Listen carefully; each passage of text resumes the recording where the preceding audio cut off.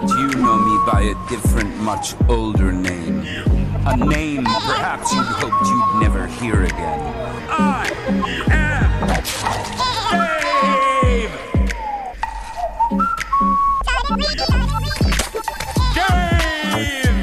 Dave! Yeah, it's true. My name is Dave, and this is an open letter. Thank you so much for listening. I apologize. It's been quite a while since we've recorded one of these. And it's not my fault because I keep saying, hey. No, it is mostly my fault. I will take the blame. Okay, completely my fault. It's 100%. Is Absolutely. It? Okay, well, that's all right. I'm used to taking the blame. Okay, so maybe it's a little bit Carol's.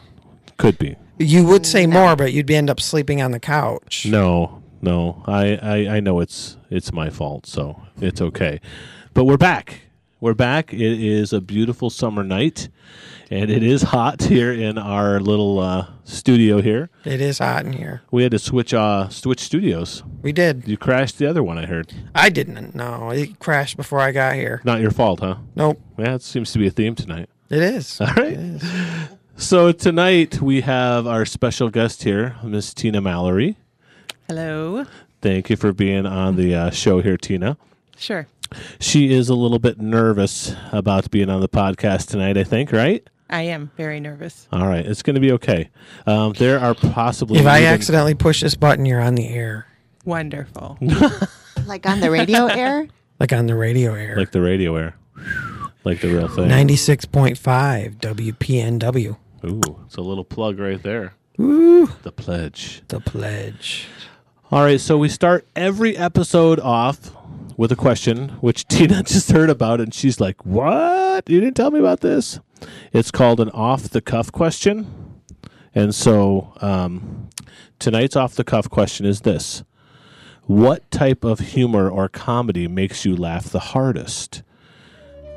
Is it could be anything. It could be slapstick, could be witty banter, could be lots of different things. So I want you to think about that. What type of comedy just cracks you up? Carol. I knew you were going to do this to me. I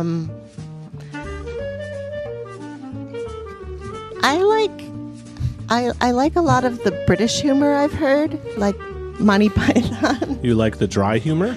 Yeah, and anything with an accent. Oh, you like that, do you? I like accents. I know. Okay, you two, get a room, okay? Settle down. And do you have more? And linguistic humor, stuff about words, wordplay. So you have somebody on Facebook that you think is very funny. Who is that? Steve the Vagabond and Silly Linguist. Hey, you guys have heard of this, right? Steve the No, of course you haven't. No. It is a linguist thing. It's a her thing. It's a linguist thing you wouldn't understand. Yeah, that's so... I hate that. It's a Jeep thing you would understand. Like, what would be so hard to understand about that? I don't know. It's a war cry. It's a war cry. It's not a war cry.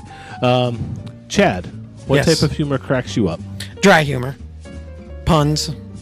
Is there a specific movie... Oh, you like puns. You like wordplay as well.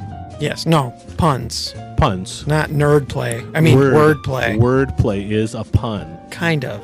How's it different? Because she's calling it linguistic. It's like, dude, it's just a pun. She's making That's it sound not even smarter. punny. It's not punny. I don't even like puns that much. See, look, there's a difference then. There is. What's the difference? Yeah. Well, Carol, what's the difference? I don't think we need to get into that right now. I don't have the Jeopardy music, so That's all right. It's okay. I should get it now, though. You should, absolutely. My favorite type of humor is I do like some dry humor. I like some sarcasm sometimes, but I really like witty banter. Like in the movie Ocean's 11 with Brad Pitt and George Clooney. The way those two just banter back and forth, it's very quick and it's very clever. It's probably just because it's everything I'm not. So I think that's why I just enjoy that. I think that could be very fun. I'm actually a fan of that also, but I really like sarcastic. Yeah? Yeah, but I do not like slapstick at all. No slapstick, huh? No. Okay. Yeah, I'm not a real fan of like physical humor. The first time I saw Home Alone, I cried. Oh. Why did you cry? Because he kept hurting those guys. but they were bad guys. So let's go ahead and we are going to start. That's our off-the-cuff question. I think everyone's answered it. I know. It wasn't hard, was it, Tina? No, not at all. All right. See, I told you the rest of it's going to be easy, too. Yeah, right. Well, maybe not. I'm going to make you cry. I'm going to make you mad. Yeah, that's what you told me. You said you were going to make me cry. I'm going to try. Oh, Okay. No more Chad? No more Chad. Chad's out. Okay. We don't have a microphone for him. in the background. Hi, everybody. There you go. That's helpful. All right, so Tina, I've known Tina probably for 5 years now. Probably. And we go to church together. With Caroline and Tina go to church at Solomon's Porch in Jenison. Good plug. Good plug, absolutely. They pay me for every plug I make. No, they don't. Wish they did. And you actually have been going to Solomon's Porch longer than I have. I have probably over 10 years. Wow. Wow. Mm-hmm. How long has Solomon's Porch even been a church? I think 13, maybe 14 years, because we celebrated the 10th anniversary a few years ago. And how long has it been at that location? That's when I actually started going the week they started there. Oh, Wow. okay. So I think it's been almost 10 years, So you got in at the ground floor, so to speak. so to speak. Okay. Well, Tina's got a tough story, a heavy story. We're just going to hit a very small slice of her story, actually. There's more of her story that I would love to share, but we're not able to share some of the story tonight. There's just some sensitivity as far as some of the things that happened to her, and we will get back to that someday, I think, if she'll let us. Depends on how this goes. That's fair enough. But I'm excited to have you on the show, and I thank you because this is not an easy topic to talk about. I'm just going to go back to one of the core reasons why we started this podcast. When we started this podcast and Chad came to me, and it was his idea to begin with. Yay, Chad. That was a plug for you, buddy. Yay, me. There it is. We wanted to start a podcast where we were talking about things that the church either isn't talking about well or isn't talking about at all. Okay. And one of those topics is grief. As a culture, as a country, I don't think we grieve well, and I don't think we talk about grief very much at all. And grief is something actually that scares me. I've not had to grieve a lot in my life. I think probably the thing I've grieved most was the loss of my marriage and not being able to grow up with having my children in my house as they were growing up. So grief isn't something that I even really understand very much. But unfortunately, go ahead. I think it's even stronger within the church because for some reason, perhaps because of our culture and that's the way we view it, we tend to focus on the joy of the Lord is my strength and we should be joyful and happy and Right. we avoid the hard stuff. What's that, Jed? I wish I had a mic now. Yeah. Yeah, here you go, buddy. I totally agree. I think that I think that we get so caught up in the prosperity gospel. God wants you healthy and wealthy. Yeah, exactly. That we forget that in Peter he says, when you have trials. Not if. Not if. When. Yeah. So, yeah, I totally agree. And another thing, Dave, I think this is a phenomenal subject to be discussing in light of the suicides, the fact that suicide rates have gone up. They have 33% in Michigan. And that several celebrities just within the last few weeks have taken their own lives. So this is a phenomenal subject. So it's definitely a word in season. And there we go. We're swinging the microphone back and forth here. But thank you for that ad, Chad. I appreciate that. With Anthony Bourdain taking his life within the last week, and then I don't know the woman's name. Kate Spade. Yeah. So, Tina, we're going to start this. We're going to start this a little bit lighter because, and Carol wanted to make sure that we got this in. She said, because we're talking about on the way here, we're like, okay, well, what questions do you want to ask Tina? What are we going to talk about? We do that on the drive here. A lot of people would have done that a week ago, not me. I was like, on the drive here, we got it down. We want to hear. So you were married. I was. Yes, you were. And I remember hearing about your love story and how you met and got married, and I thought it was beautiful. Oh, thank you. So I wanted to hear more. Yes, she does. And I do too. And we're going to be talking about your relationship with Paul. Okay. And Paul passed away a few years ago. 3.5. 3.5 years ago. And but we want to hear how it began. How did this love story start? Well, I was a missionary in the Philippines, and we were acquaintances. We had done youth camps together and things like that, but didn't really know each other well. And while I was in the Philippines, my father passed away, my stepdad. And so I came home to be with my mom and do the funeral and everything. And while I was there, an army attacked the village where I was in the Philippines. Oh, wow. So I couldn't go back right away. Were you in danger at all? Now I know I was in danger. Well, I didn't but know I at was the in time, danger at then. the time you didn't feel. And this is the woman who's like, I'm going to be boring. Yeah, sounds boring so far. Anyway, Anyway, I continue. came home for the funeral, and our fellowship of churches had singles groups and singles meetings, and so we had a big singles fellowship. And where was this? Where was this in church? northern New York. Okay. So I went down actually to Pennsylvania to go to this big conference of singles in our churches, and my future husband was the worship leader at that for that. But I was helping my friend do registration, and we were kind of looking at all the single guys and, Sure you were. and marking them off and checking out who was good and who was not. And how old were you at this time? I was 22. Okay. 23, somewhere in there. And anyway, Paul walked in, and he immediately stopped and didn't talk to me. And I just lost my dad. We were acquaintances. He should have said, I'm sorry or something. He should have, done the whole. You didn't handle grief something. well? Yeah, he wasn't handling grief well. Yeah. But what he told me was that he immediately knew that he was going to marry me, and it was going to be within that year. And Wow. he just totally fell in love right that moment. I was a little longer, but he followed me around that whole singles retreat and and made it known That's that so he sweet. was sweet. I know why you think it's sweet. Because in our That's story, your you were story. Paul. Yes. Tina, you and I are similar in that sense, and Paul and Carol. So that was July. We never dated. September 1st, he asked me to marry him, and we were Whoa. married in November. We had over What? 500 people at the wedding. What? And this is It okay. was a little speedy. So never dated at all. Never. I don't understand how We did went you on our not we went on our date? first date the day he gave me my ring. Wow. I mean, when he asked, was it pretty plain that It was- you were going to say yes? He knew, I or was he taking a risk? He was taking a risk. Yeah, I wasn't. And he really didn't ask really nicely. Isn't He that he has cool? regretted it all along. That He didn't ask nicely. Well, he just, what do you think about this? He didn't have a plan. Gee, I can't relate to that at all. No plan. Huh.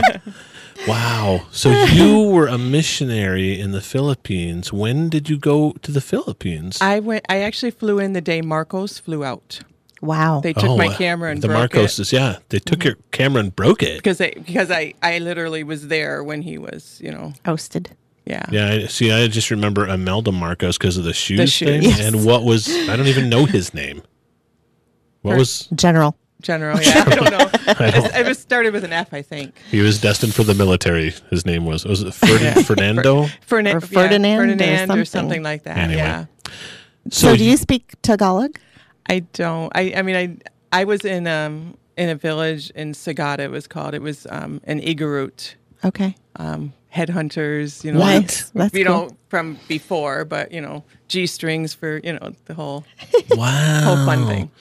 So Single you girl. went and how old were you when you went to the Philippines? I was 22 when I went there, so I was 23 when I came home. I think I was only there for about 8 months before my dad died. And you didn't go back after that? I didn't. She married Paul. Yeah. Right. Was that a difficult decision then? It wasn't because I was not allowed to go back. Oh, it was just a done deal. It was like Right. the country's closed now. Thank you very Right. much. Or that area was closed, yeah. Okay. And then, wow. so when he asked you, what went through your head? I don't know. I was like, sure. Yeah, let's do it. Really? And that was your response? Was just kind of like, okay, Yeah. why not? Yeah. Well, by then I had figured out I was in love with him. So So why, when you said at first it took you a while to warm up to this guy, how come? he was, this is terrible, but he always seemed holier than I was. Okay. Just on a different spiritual level than I was. And Yeah, I get that. He was the worship leader. Yeah. Oh, good point. And worship She was leader, just a he missionary he was to a a tribe of pastor. headhunters. That's not very spiritual at all. No, it's No. not spiritual to Yeah. give up everything and move away to a different country. But you got a guitar in front of some people and suddenly you're holy. Well, But he it's, pretty much was it's compared to me. That's so cute. well, it's interesting how we can downplay our own holiness, if you will, and look at others. And it's interesting how we do that instant comparison thing. Like, oh, wow, this guy, he's got it together. And maybe he did. And I'm not good enough. Right. Well, that's Yeah. something I struggle with anyway. Yeah, and that's unfortunately a very common message. So you guys, what are you showing me? Yes, I saw that. Why are you showing that to me now? We're in the middle of this What is it? podcast about grief, and he shows me this meme on the Facebook with Trump and Kim Jong-il the third or something. What's his name? I don't know. Kim Jong-un. Him, that Kim Jong-un, his Dennis Rodman's friend. Anyway, back to our story after that brief dear. interruption. So you and Paul meet, kind of a whirlwind thing, We had known each other before. We were Yeah. acquaintances. but the romance. Yeah, quick. So did you miss him when you were in? You knew him before you went to the Philippines, then, right? I did. We were friends. I mean, no, I didn't Yeah. miss him. We were in different states. I Oh, didn't. Yeah. so it wasn't a thing. It It's wasn't like, a thing at all. And then all of a sudden you get back and he's like, oh. Yeah. He looks at you like, You was heard he- angels. did he pull like this is a word from the Lord type of a thing, or did you get that sense because he was so holy? Neither. No, he said it definitely wasn't. He said he was just Okay. completely overwhelmed. I'm just lusting after you, lady. Was that it? There you go.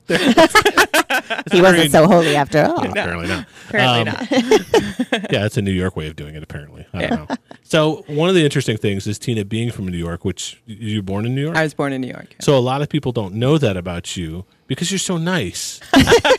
And people associate New Yorkers a lot of times with being Snarky. and rude and, And right. rude, and and- you yeah. are not that at all in I'm my not. experience. You No. weren't from New York City, were you? I'm not from New York Upstate City. New I'm York. I'm That's- from upstate. that's a little we're a different. little nicer up there. Yeah. Not so much. But But a I bit. also lived in Tennessee for Oh, 10 that- years. there it so is. That That'll mellowed soften you up. Yeah, that'll do It it. balanced me out.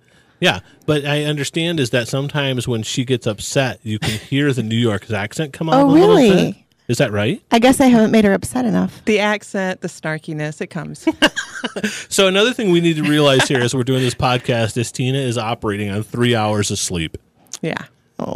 because she has a huge heart, and so she's always helping people. And she was on the phone. Anyway, we won't get into that. But so if she Oh, said, I wasn't on the phone. She came to my house. "Oh, she came to your house." Yeah. Well, sure, why not? Yeah. Well, and how do you say no to that? I mean, I would. I'd be like, "No, dude, go away." oh, Well, no. actually, No, I wouldn't. No, you wouldn't. Yeah, you probably. Yeah. David would introduce the person to me and then go to bed. That is a distinct possibility. You've done that. Well, if it was another woman, yes. If it was a guy, no, I would not do that. So you guys meet, you fall in love, you get married. Was there a time during the engagement process or the engagement time where you were like, "What am I doing?" No, not at all. Seriously, you were No. just like, so what made you so sure? I don't know. I mean, I just was. I don't know whether Sometimes it you was God just or know, you just David. know. You just know. Okay. So I mean, it was quick. I mean, we did a big wedding in 2 That's months. what amazes me.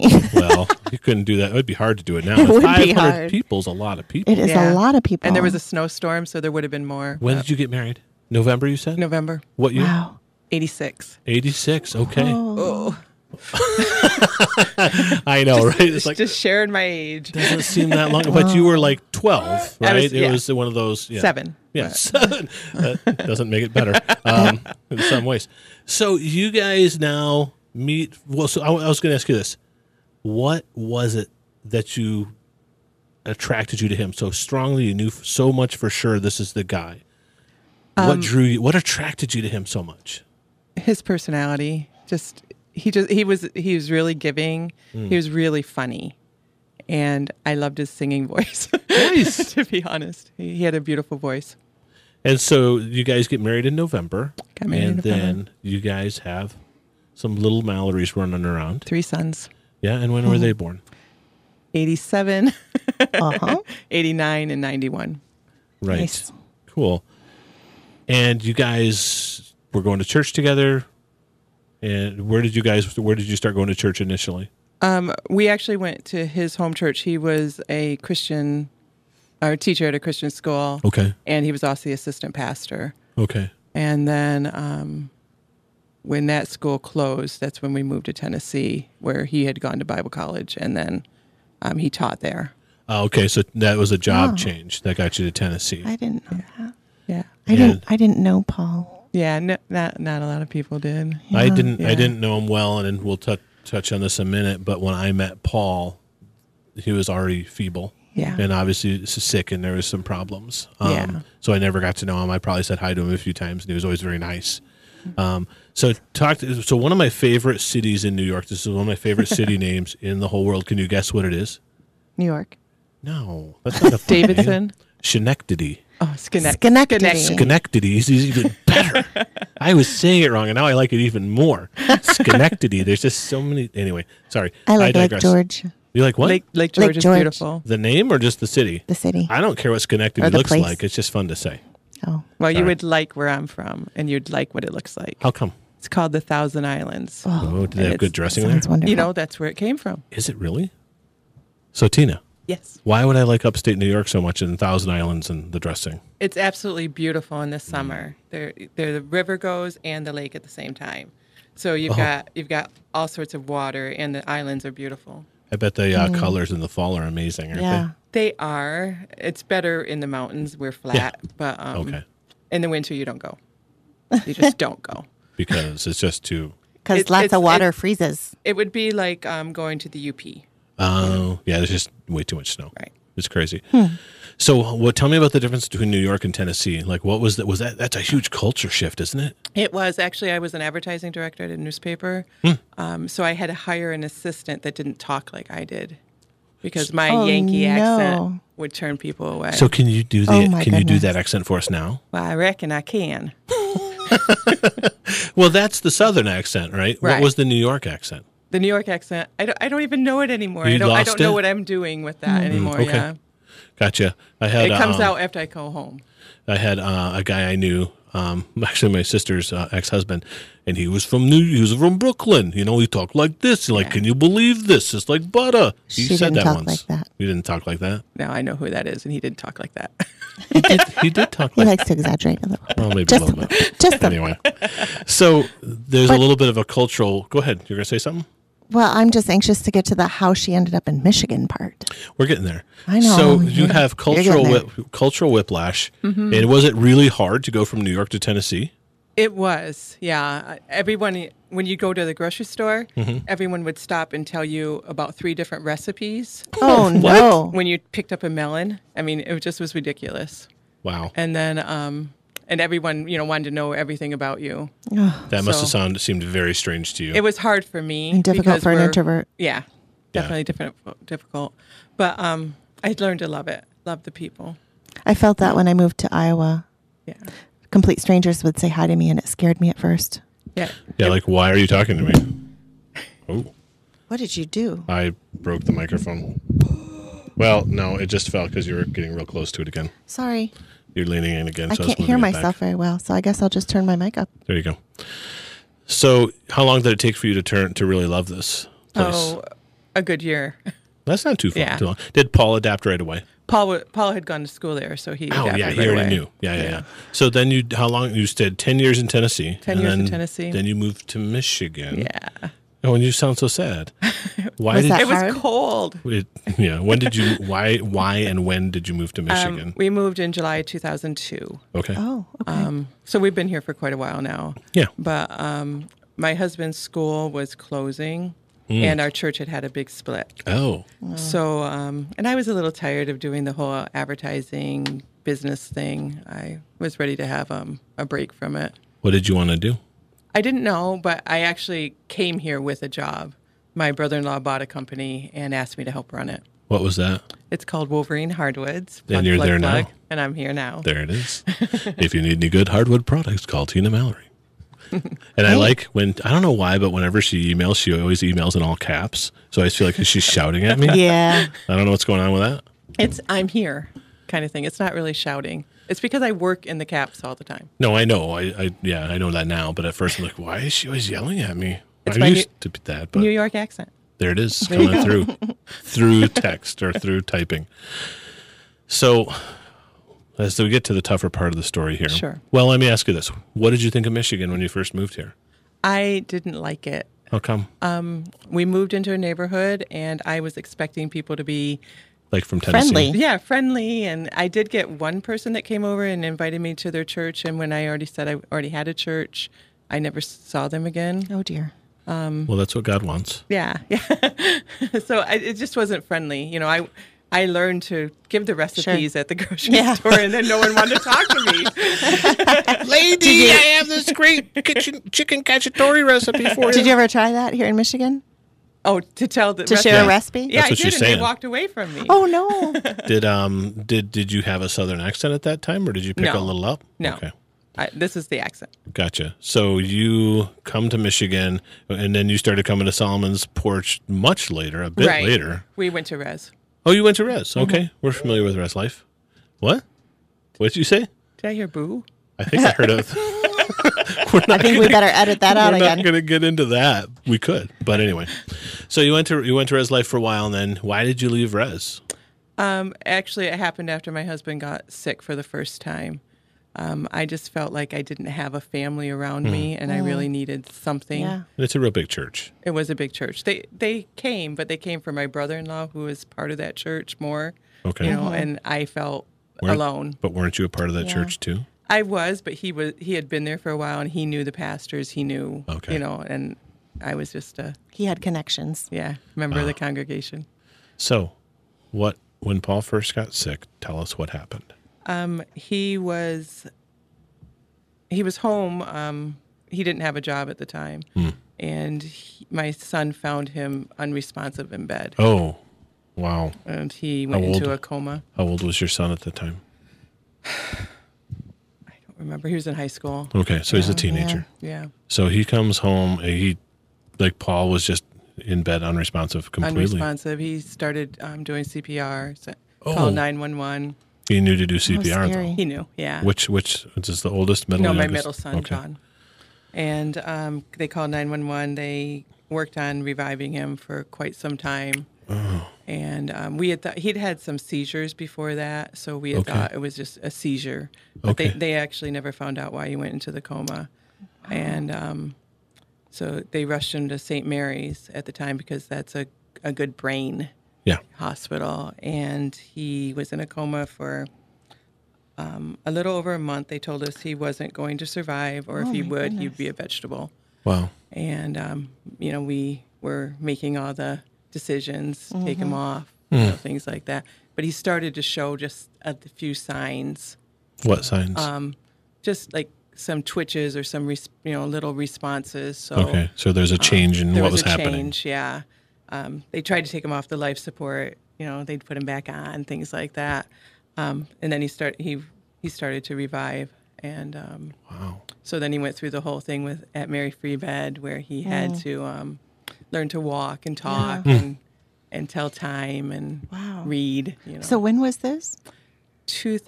2007-8. Okay. So there really wasn't much physical problems or a history of health problems. Some seizures a few years before 2007, 2008? In 2000, he had a gastric bypass Okay. and lost a lot of weight, but every side effect that you could have, he got And that was Oh, a boy. very different surgery back then. 18 then. years ago. Yes, yeah. So that's really what he had a lot of stomach issues, a lot of colon issues, Okay. but the seizure was a fluke thing that they never found out reason. So did they have any idea how long he was laying there like that They before don't. his son No, found him? No, Okay. and they never found anything wrong with his heart or or stroke or anything like that. So the reason he had to relearn things was that because he had been deprived of oxygen? Yeah, His brain? anoxic brain Okay. injury. Gotcha. Was he different after that? He was somewhat different after that. The time, exactly a year later, he had pneumonia, a severe case of pneumonia, and they induced him into a coma. and he didn't come out of that very well. That's when he lost a lot more of his brain cells, and then he was a lot different. How was he different?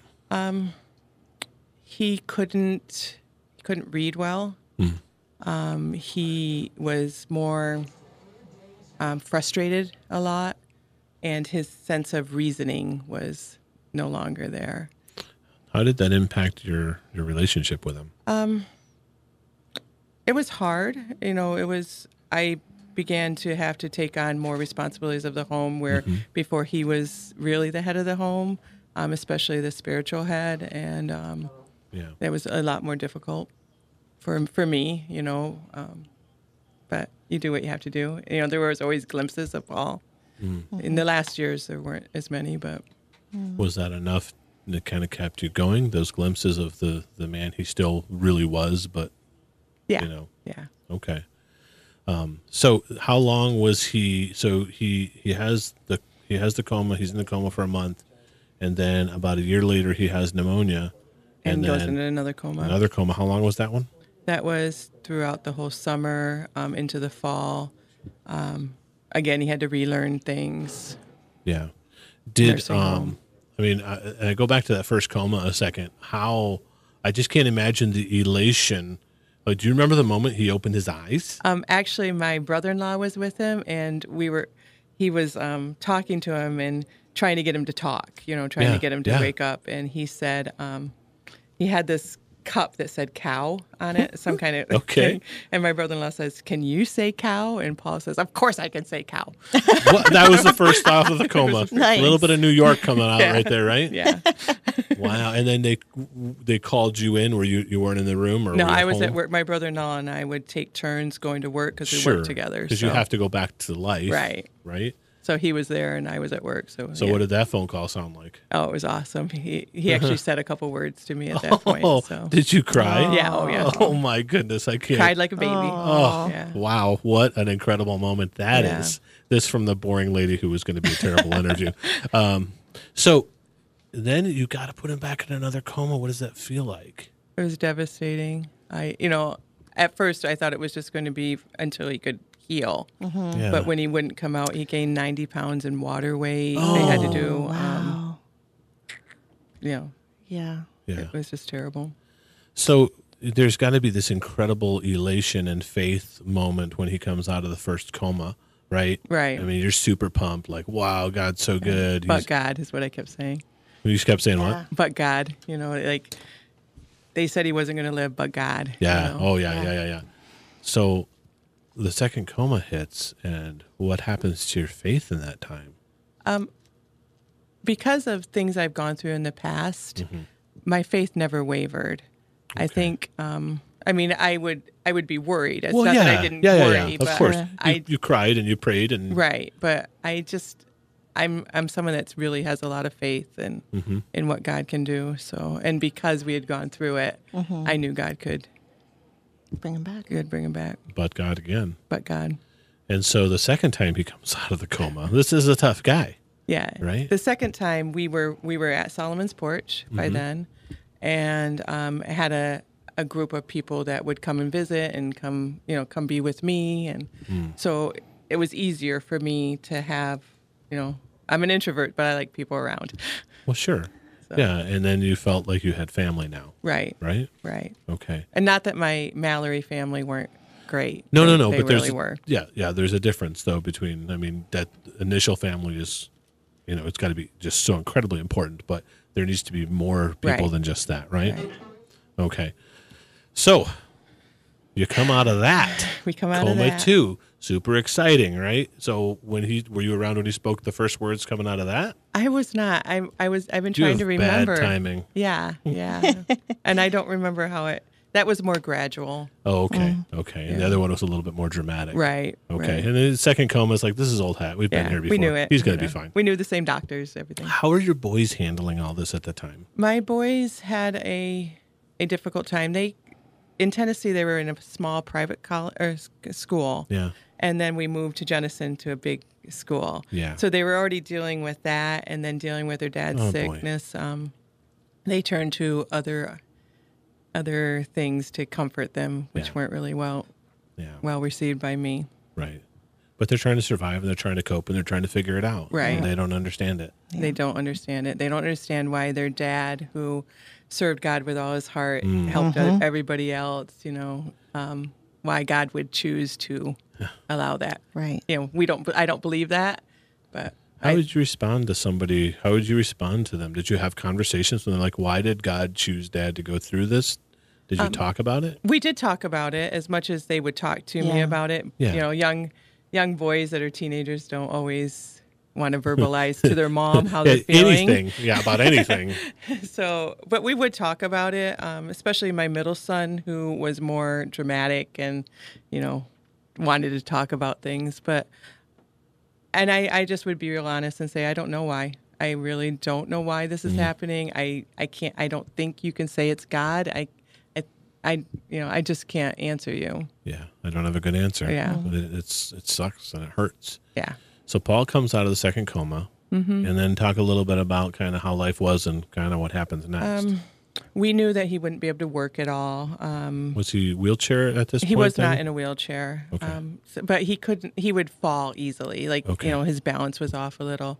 Yeah. Was he able to drive or get around on his own? Or? I wouldn't let him drive. Probably smart. We would, because he had seizures after the Sure. brain Yep. things. Yeah. It wasn't legal, number one, but Right. Okay. he would forget things a lot. So I would help him not. Like he would say, it hasn't been 6 months since it's been 6 months since I had a seizure, and I'd say, oh no, it was just last week, boy. so that because he wouldn't be safe. Yeah. Right. So he's becoming frail. Yeah. And then he's not even farther removed from that guy that you knew. Right. You know he's still there, but Right. now it's becoming clouded by some physical problems. So what happens next physically for him? He had several colon issues, stomach issues. He was in and out of the hospital over and over. His blood pressure would drop, so he would go into 60 over 30 blood pressure. That's not good. So it was a whole series of years of going back and forth to the hospital, whether it was bleeds or just a lot of internal mess. Right. So I can't really to tell you everything. It And there would was be no terrible. one specific event. No, I mean Yeah. we were in and out of the hospital so much they knew us all by name. Wow. Oh, and that's expensive. Yes, I'm actually almost done paying off the medical bills. Wow. Wow. Good for you. But That's impressive. Yeah. his health really deteriorated the last year before he died. And when did he die? He died in September 2014. So he's just deteriorating. There's the internal problems and a list of other things. When did you know that it was close? Actually, we were traveling to Pennsylvania for his dad's 80th birthday, and he started to get severe pain in his abdomen, and so we stopped overnight, and he thought he had to go to the bathroom or constipation Sure. or something like that. So Yeah. we got a bunch of medicine, and then finished driving the 5 hours to the house. And my mother-in-law had passed away just the year before that, and Paul didn't remember grieving for that or being part of that. So he was up at her grave, is on the property, and he was just sobbing, and all of a sudden he started screaming out in pain. And Oh, boy. so we took him to the local hospital, which is in a podunk town Yeah. in Pennsylvania in the mountains. And Kind of like a little clinic kind of yeah, thing. like the intensive care room had a toilet in a cupboard. Oh, wow. boy. It's Okay. very podunk. Yeah. Yeah. And the surgeon operated on a bowel blockage. Oh, boy. And he did a couple things that were not Oh, good boy. for him. Because he had that gastric bypass, they call a flap. There's a piece that your stomach's still there. Okay. And he told me that he needed to take it out because it wasn't doing anything. But what happened was Paul, so they did that. They did the surgery, and then they sent him home then, 2 days later and without antibiotic or anything. And so then that night he was still in pain. Yeah. So I took him back to the hospital, Yeah. and they said he had another bowel blockage, but they couldn't operate. It didn't operate. So I called the surgeon from here in Grand Rapids and Yeah. said, "This is what's happening." He said, "Get him here." So we drove all night, and by the time he got there, gangrene had set in, no. Sure. and what the surgeon didn't do is close up well. Yeah. Yeah. And, So I know what's happened That's is pretty people dangerous. told you should have sued them. yeah, And how did you respond to that when people said that? I actually did talk to a lawyer. Yeah. I would imagine. Yeah, what I wasn't going to do was pay Yeah. Right. anything. Right. Yeah. I didn't care about getting money, but I was not going to pay for that surgeon. Right. No, And of I course. Really? Good. Good. Yeah. Well, that seems fair. Yeah. But I couldn't have sued anyway. Paul had so many medical problems Right. that they You think- couldn't Sorting have said, that all out. Yeah. Yeah, Yeah, and that's a whole nother. yeah, and it's not me. It's Yeah. just not me anyway to Yeah. do that. But no, you shouldn't have to pay for the surgery Right. that That even hurt him basically hurt him. Yeah. So that was July 5th that I got him into Grand Rapids, and they did emergency surgery on him, and fixed what they could. And I think that was in July. By September, they thought he might be okay enough to go to a nursing home or an acute care unit. He'd Yeah. had 8 surgeries in between that time. Wow. And then, so we got him to Great Lakes Specialty Hospital, and he ended up having another bowel blockage. The hospital that he was in wouldn't take him back because they said there was no use for it. So the hospital, St. Mary's Hospital, tried the surgery again, and they told him, the risk, and he wanted the surgery. But then in the intensive care unit after the surgery, he started having a whiteout in his lungs. He started getting pneumonia. Yeah. And the doctor said, "We're going to have to put you back on." They had taken him off the life support, and we're going to have to put you back on. And he said, "No." What did you say? I said, "Okay." It's And you knew what that meant. yeah. I knew what it meant, and he knew what it meant. Yeah. And how long did he last? It was maybe just a few hours, maybe five or 6 hours. And you were there. I was there. Were the boys there? We were all there for a while, and his brother too, and then my sons went home, except for my youngest son. They had to go home to their families and prepare that, and they were going to come back, but they didn't make it back in time. So, tough question. Mm-hmm. What was it like to say goodbye? Let me tell you a little story before that. Yeah, absolutely. The surgeon that operated on him that last time came up and was very angry with me because he was told that we weren't going to go back on life support. And okay. And he said that your husband, has brain damage, so it's up to you to put him back on. Right. He doesn't really understand. He doesn't what he's saying. understand what's going on. And I'm not very bold when it comes to medical people. They're intimidating. I tend to back away and do whatever they say. But something inside me said, you do not understand. You don't know what this man has been through. You don't know about the 8 surgeries he's had or the past 2 comas or anything else he's gone through. Right. And if he says he's done, he is done. And I'm going to support him for whatever and whatever he wants. And I'm going to do it. And so because I was bold with that, I was able to support that. Right. Right. At the end, when we knew the end was, we were playing music. We had worship, because that was his heart to have worship music, and Right. the song "I Can Only Imagine" came on. Hate wow. that song. But he was just laying there, and the part where it says, "Will I dance for you, Jesus?" I said, "Don't dance, Paul. You can't dance. You just can't dance." And he lifted up his eyebrow, and I saw just a little bit, and then at the last chord, he died. Oh my gosh. So, Wow. sorry. No, it's an incredible story. Yeah. I mean, wow, you couldn't, if you did that in a movie, you'd be like, that's cheesy. But happened. that's what happened. Yeah.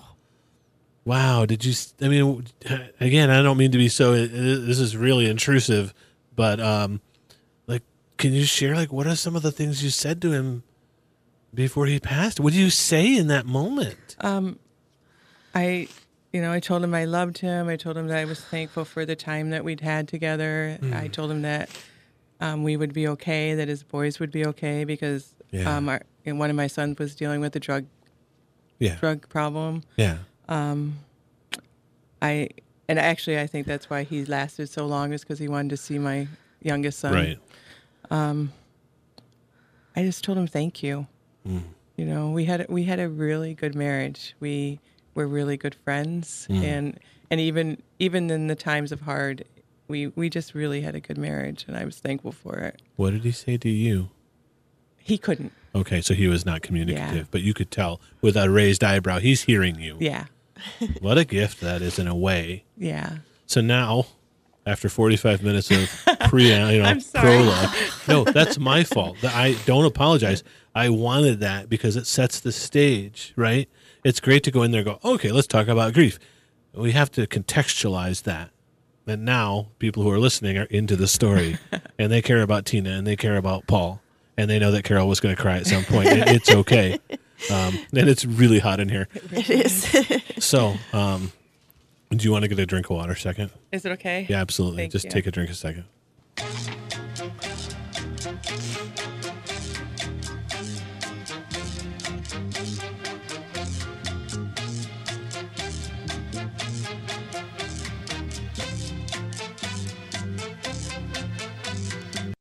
You know, it's I hate to do this. There's a magazine in here, and Tina's showing me the back. There is a advertisement for bladder leak protection, and she's Carol Merrilling it for me. That's brilliant. You know, one thing I did notice is a little lighter thing here is I did wonder now, if you're going to dance before Jesus, I mean, what's your go-to move? You know what I'm saying?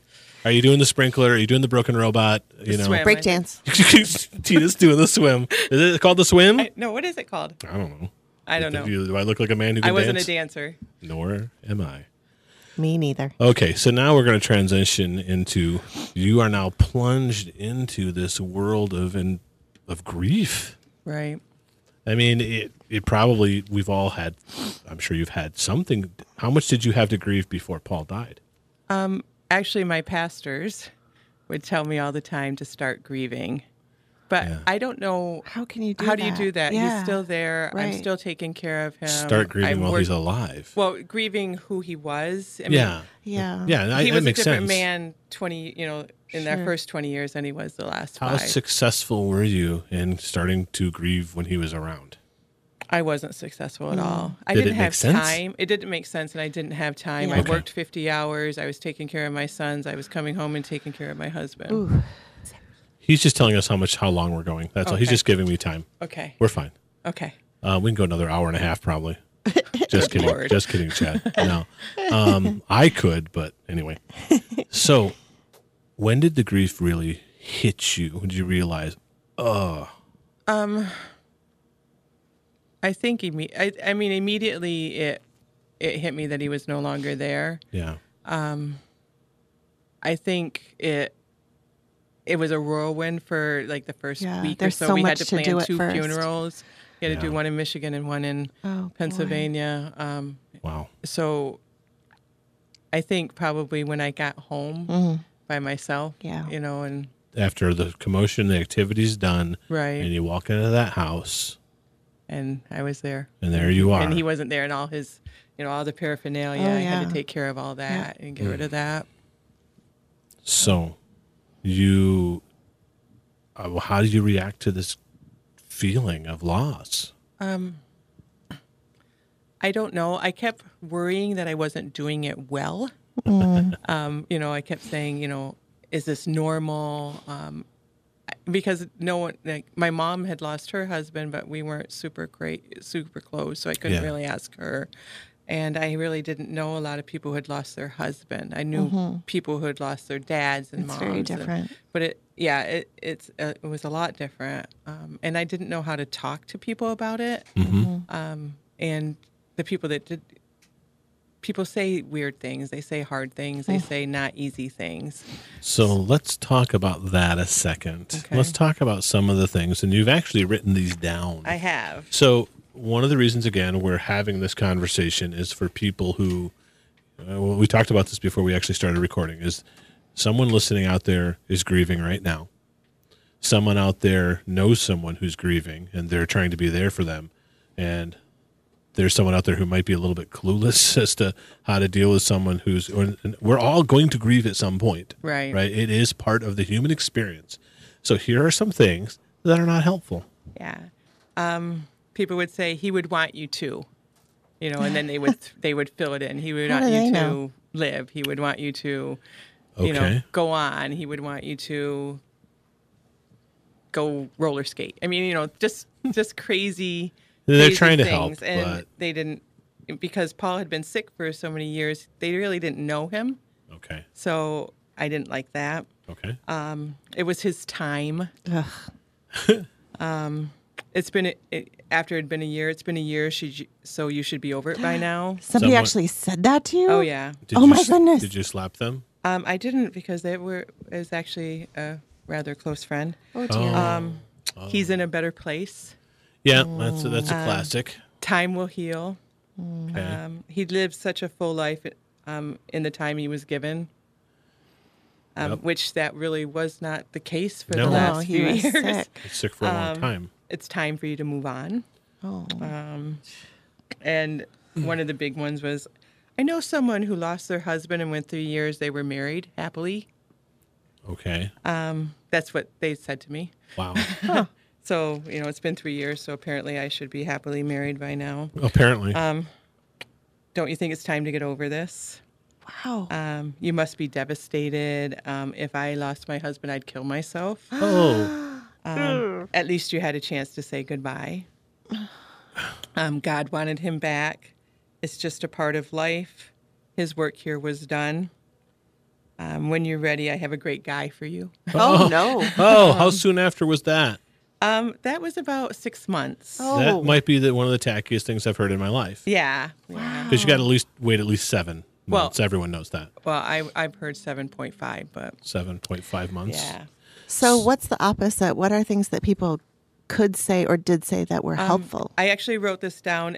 I know I'm not sure that people really said these, but is what I think would be helpful. Absolutely. I think people can just say, "Hang in there," or tell me I'm being brave. You're not alone. Although this journey is deep and lonely, you're not alone. Yeah. You're loved. You will always feel this way. That it's not something out of the ordinary you're going to feel. You will or you You won't? will. You will always feel Some sense of... of grief. Oh, okay. Yeah. Yeah. We honor the pain and the memory and life-altering experience that you're having. Okay. We're here to help you. We are not mind readers, so you need to communicate if you need something. Those are the good friends, Which right? is something Yeah. that I think my pastor said to me. Nobody is judging you because I felt very judged. And just to know that we're heartbroken for you and no matter what, we'll walk beside you. And then, maybe the lasagna will keep beautifully in the freezer because Nice. you got a That lot of always food. So is it helpful or does it bring more pain for people to talk of their memories of him? I was craving someone to talk about memories of Paul, mostly because the people that I was presently with Didn't have a him when lot he of was memories. healthy. Yeah. And even the people that knew him, because he had some friends in the church and around, they didn't know my Paul. Yeah. They only knew the sick The Paul. post-coma. Yeah. Yeah. Like me, I knew frail Paul. I'm Right. like, oh, wow. I mean, you see a guy like that, and you're like, well, obviously there's something going on. Oh, poor guy. Yeah. You know, and you you feel- didn't know that. Like, No. I remember in his funeral, we did a video, shots of pictures, and it was his voice singing, and no one knew it Nobody was his didn't voice. even know. And he sang for people's weddings. He sang all the time. Yeah. But no one knew because after his second coma, he lost his singing Yeah. voice. So I want to go back to the things that you wrote down that people said that weren't helpful. Yeah. And I have to ask, why did you write that down? Because I have always felt like there's a reason or there's something I can do with this grief. And if if I can help someone else go through it or know not what to say, I want to use this for something, because it better be used for something. Yeah. It's rather than just you Right. feeling it. right. Yeah. Yeah, I think it's funny. Carol and I were talking about this on the way here. And I think, again, this is not something we talk about well. We don't talk about much, and we're scared of it. We don't know what to do with it because we don't want to feel pain. And in our society, pretty much any pain you feel, you can take something to numb it out. You can Right. make it go away. And we don't want to grieve. None of us do, of course. And it was a good step to identify the 5 stages of grief. But as Americans, we turned it into a formula. This is how you should grieve. Are you grieving right? Are you grieving well? I mean, well, you can just go to the 5 steps. Oh, I'm supposed to be in this stage. Comment on that, if you would. I don't believe in the 5 stages. Yeah, and that's why I kind of brought it up. I think it was a helpful step forward for a lot of people. From what I read about, those stages were originally for people who were in chemotherapy, and not even, and how they reacted, and not even for people who were dealing with grief. Right. So I don't believe in them. I don't think it's cookie cutter. Yeah. And I don't believe that just because I'm feeling some way that another widow will feel that same way or react that same way. I think it has more to do with your story, Your personality. Yeah, everyone reflects it differently. Yeah. I'm not one that broadcasts how I feel, Yeah. but there are people that really are more needy and need that Yeah. around And need to be able to do that. Is that okay? I think it's great. Yeah. I mean, it's what they need. It's Can not what you- I need. How would you say, what would be a way that you could grieve incorrectly? Either completely shutting down and not talking to anyone, or expecting other people to completely take care of you and not expressing how you feel. Carol, you had a question. Go ahead. I did. I've heard people say that there's like another grieving to go through once you realize that you're healing and you've actually gone through a period of time where you haven't thought about the person or haven't missed them. And then there's this onset of sort of a guilt for not grieving. And then it starts another process. Did you feel that? I did do that. The first year was hard. It was all the first. You go through that alone, and you do that. The first and birthday. the first Yeah. anniversary. That kind those of thing. suck. They sucked, Oh, and it man. was terrible. Oh, the first and I Christmas hated it. would have The been first the Christmas was worst. the worst. Yeah. Because we had Ugh. always gone to Pennsylvania with the whole family It's together. a big thing, right? Yeah, it's a huge big thing. production. And then I was going by myself Oh, with, yeah. it Yuck. just was not. And it's a long drive. It's a long drive. Yeah. But then to not go would be worse. Right. And, yeah. My father-in-law Yeah. is Right. still alive, Good and my point. husband is buried on the property. So, Oh. you need to go there. Yeah. So the first year is hard. The second year was worse Oh, for yeah, me. really? Interesting. Mostly because I was dealing with the guilt. I started to think, what if I had just given him one more chance? Sure. Why Sure. did I Yeah. why did I not shouldn't let have them agreed. do it? I shouldn't have agreed. Yeah. So I was rethinking all Second that. guessing. The doctor was right. The doctor. Maybe he could have been saved. Even Yeah. though we knew that he would never have come home Yeah. from that. Yeah. But so I had to work through all that guilt. Sure. And I wasn't. I think grief is like a pendulum. I mean, that's how I describe it. Some people describe it as waves, but I think the pendulum is, at first it swings really hard and strong, and then eventually it's, it kind of calms down a little until you tap it again, and then it, Something bumps it, right? right, and then it's, then it hits, and I Yeah. think that's just how I describe it. It's just it's That makes sense. So what are some of the things that bump your pendulum? That actually sounds weird. one of the right. it just sounded a little strange. What was a pendulum bumper for you? The grocery store. Really? Really? Yeah. I hate the grocery store. Well, I like to cook.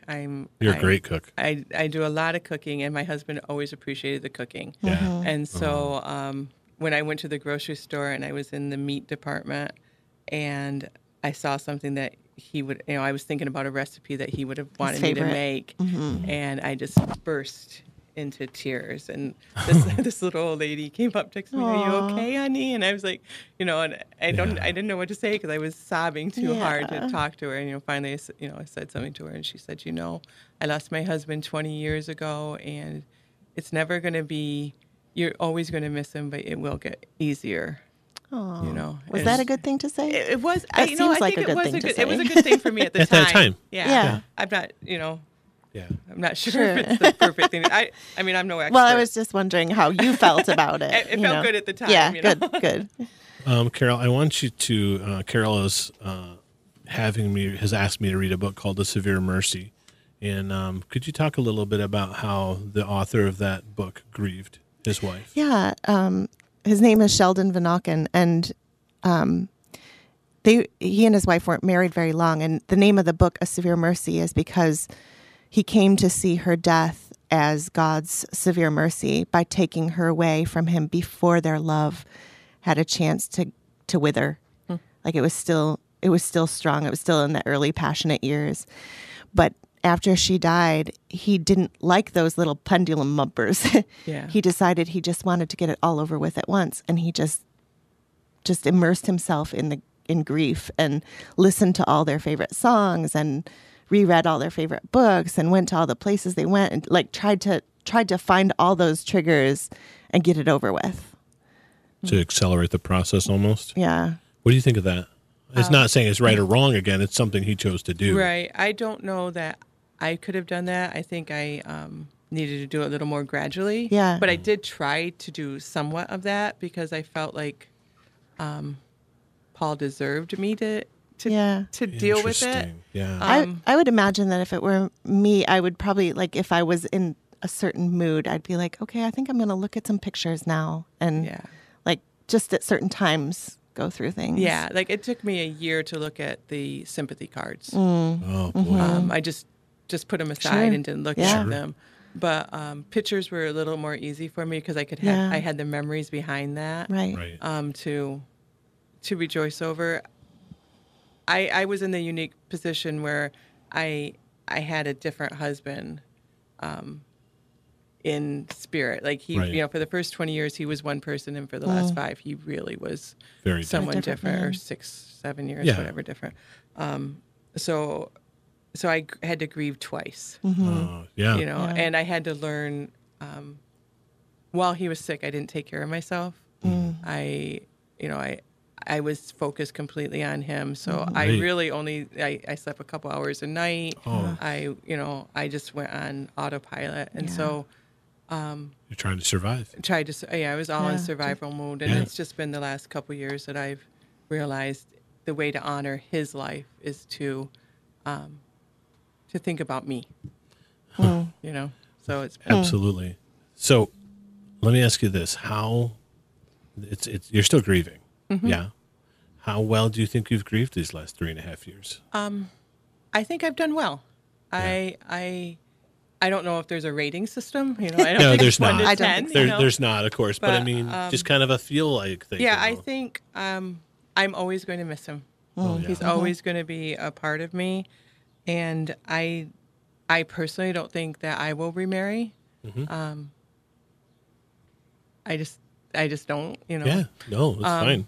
But I think I've done the work. I think I've said goodbye in a lot of different ways, and I think I'm 80% through.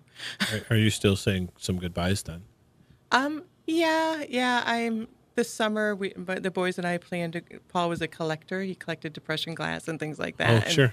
So we're going to go through that this summer. And okay, so it's another thing. Another thing that may bring some emotion up. But yeah. Go ahead. You can ask that question, Carol. I was just wondering if you could talk to the Tina right after he passed, like talk to you before you went through this grieving process. Is there any advice you would give her? Is there anything you would say to her? I would say take care of yourself. Spend time with your family a little more. Don't isolate as much. Don't isolate as much. Talk about it. But pretty much I would just say you're going to be okay. Yeah. you're going to make it through. Mm-hmm. And So what a great thing to say to somebody who's in the midst of grief, right? yeah, yeah. Potentially. But you They're have to know normal. them. There's not a cookie cutter that's going to work the same for everybody. Right. Right? I mean, one of the things I felt like is that I went into the marriage as a whole person. You know, we were two separate people, and then I really believe that we really did meld as one. We became one, and so when he died, I wasn't that separate person again because I was a whole Right. different person than I was Right. when we were, Yeah. when we were single. And you lost part of yourself. So I felt like I was half. Yeah. Wow. And I had to discover who I was again. And that's where I think I did the most work, was just trying to remember develop what I liked, who I was and who I was going to be. And, the next 25 years I feel are really crucial in my life. What am I going to do with my life in 25 years? How am I going to serve God? How am I going to serve my family? Who do I want to be, and what do I want to do with it? Absolutely. Travel a little bit. Traveling Tina. It's So I have two been more. great to follow that on Yeah. Facebook, see your pictures. I love it. I have two more questions for you. Okay. And then we're getting close to needing to wrap up here because Okay. we're hitting that time limit. My first question is, how did grief change you? What has grief done to change who you are? Well, actually, I wrote that. There you go. Is that okay? Absolutely. Okay. So, although this might sound strange, there is a part of me that knows I would not have learned to be the person I am today without the loss I suffered. I no longer see it as a bad thing. I see it as something very difficult that taught me a lot about life. I know now how precious life is. I have become a better mom to my sons, a grandmother to my grandkids, aunt and great aunt to my nieces and nephew, because I see their lives as gifts that I may not have tomorrow, either because they won't be here or I won't be here. I put a premium on experiences and relationships in the here and now. I don't put things off like I used to, and when someone is hurting, I stop and take the time to encourage and support and help them all I can. Beautiful. Yes, you do. You've done that for Yeah. me. That's what I've learned. Yeah. And it shows. And we know you, and does. we know that's real. And we thank you you pour yourself out so much in so many ways. Yeah. And we thank you for that. You're welcome. Carol's got a quote that she had written down. So you want to read that? Yeah, I like this. It says, "Life asked death, 'Why do people love me but hate you?' And death responded, 'Because you're a beautiful lie and I am a painful truth.'" Wow. Yeah. What do you think of that? It's I'll just talk for a minute. It's something that really helped my son, one of my sons, as he dealt with the loss of his grandparents, because there were things that he wanted to tell them but felt he couldn't, and wanted me to tell them, and I knew I shouldn't. And I told him, death is going to bring truth.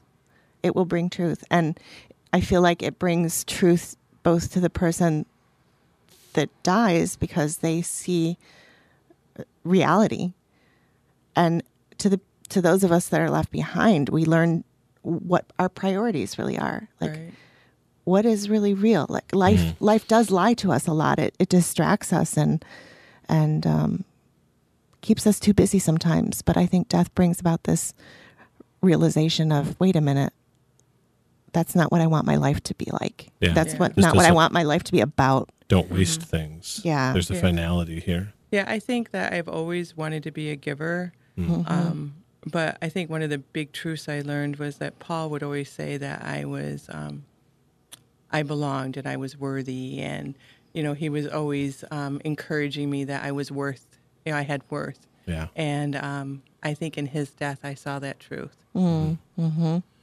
So my last question for you, so we need to wrap it, is interesting to me because, as we go through this, is very emotional and Carol's crying. And I'm not. You don't cry. But that last thing she said hit you. I saw you wince and I almost saw tears and it looks like you put them away. And I'm just kind of curious that's okay. I'm just curious. Why I put tears away? Yeah. I don't know. I don't know if it's I think it's a learned habit that probably I'll think about everything we talked about and go home and cry or in my car. Aw. But thanks for being on the podcast. Now go home and cry. Because of some history I have, Yeah. Okay. I've learned to Be strong. be strong.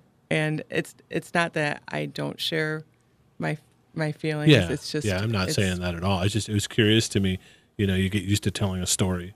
So we're going to finish with this, Tina. If you have anything to say, someone's grieving that's listening to this right now, and they maybe have never even listened to this podcast before. Somehow they found it. They're listening to this. They got drawn in, and they're in the midst of a tough situation right now. Maybe it's a matter of weeks. Maybe it's a matter of months. Can you say something to that person that might help? I would first say you're not alone. That there are people that have gone through it, and that try to find someone who has gone through it and talk to them. I think that was the key for me. I found someone that had lost her husband and had a similar relationship, and so grab onto that. Grab onto God. Trust Him. Know that He didn't take him away because you did something wrong, and He didn't take him away because He wanted him back, and live the memories. Thank you for being on the podcast. Thank you, You're Tina. welcome. Yeah, that was beautiful. I appreciate it. We're just going to go ahead and wrap with that. Appreciate all of you for listening and tuning in. Sometimes I know these things get a little bit heavy, but these are things that we feel like we need to talk about. If you have any questions or you have feedback for us, we'd love to hear it. We need to hear it. You can find us on Facebook. You can find us on iTunes, on SoundCloud. We have an email address, and that is anopenletter2u. That's the number 2, the letter U, @gmail.com. So we'd love to hear from you. Hope you have a good rest of your day. Thanks.